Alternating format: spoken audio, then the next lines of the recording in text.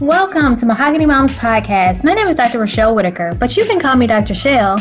I'm here to provide support and education on all things motherhood. Join me every other Wednesday for encouragement, inspiration, and information as we delve into health, mental and physical, education, money, and everything else that comes with this motherhood journey. Hey y'all, it's Dr. Rochelle Whitaker, educational psychologist, mental health therapist, parenting coach, and author. And so I'm coming to you guys today with another episode of the Mahogany Moms Podcast. So today you're only going to get me on the mic. I'm not interviewing a guest. And I wanted to speak on something and share something with you all that has been near and dear to me. It's something that has come up in the last few weeks. It's something that I know that women that I've counseled with have struggled with, and it's just something that I think is important for us to talk about. And that thing is, or that topic is, asking for help. Asking for help is so important, but it's also one of those things that I think every woman struggles with. And I think it's even more so a struggle for, I would say, women of color, or let me not say women of color, let me say for Black women. And I think that is such a struggle because we feel like we have to be this strong Black woman. And we feel that way because of, maybe society, maybe that's the way that we just know how to be, right? That we don't see our parents or our moms, as we only see them as strong. And so that's the only way that we know how to be. And so with being a strong woman, that means that you can manage things on your own and you don't have to ask for help. But that is such a detriment to us, not asking for help. It's also because we are normally, as moms, the caregivers. We are the ones that are making sure that everything gets done. We are the ones making sure that things run smoothly. And so when we have to reach out to someone to ask for help, that means that we are considering what that other person may need, outside of ourselves. And that's that caregiving, nurturing side part of us. And so I think that's also what keeps us from asking for help.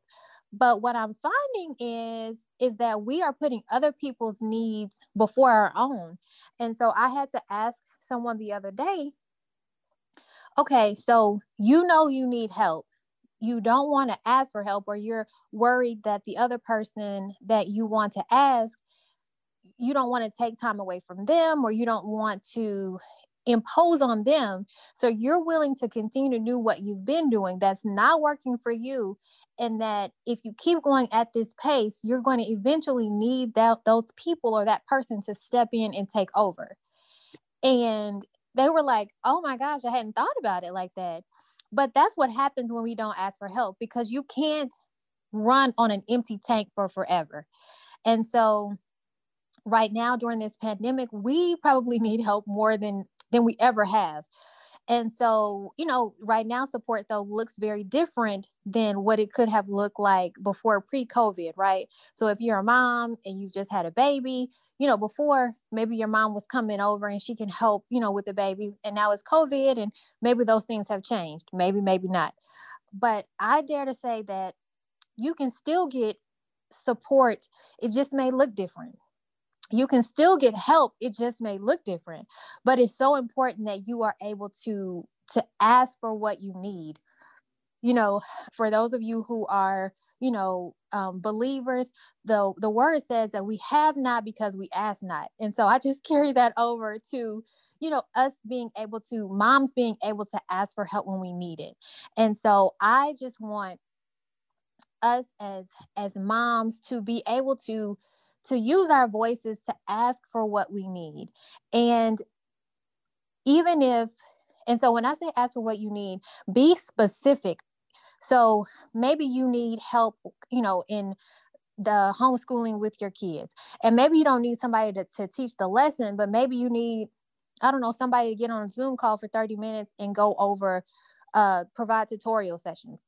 I don't know what the need is, but asking for what you need specifically. Okay, so I need help, and this is the kind of help that I need. Because sometimes people are willing to help you, but they don't know how to help you. So they may see something and want to help, but they don't know how. And they're waiting for you to tell them. And you're struggling with asking for what you need. And so I want to encourage all moms to ask for help. That is going to be the challenge that I am asking for you all, for this week, for next week, to ask for help when you need it. And not only are you better for asking for help, but your kids, your family are better too, because you're not stressed trying to manage it all. And I'm including myself in this because it has been difficult for me to ask for help. I think what helped me though was when I became a mom, my husband worked crazy hours. And so a lot of times it was me and my baby, and my baby was up every 2 hours on the hour. And so I needed help, right? Because I needed some sleep. And so it was so important for me to be able to turn and say, hey, mom, hey, mom-in-law, I need some help. Can y'all come over? Can y'all do something so I can get some sleep so I'm not going crazy?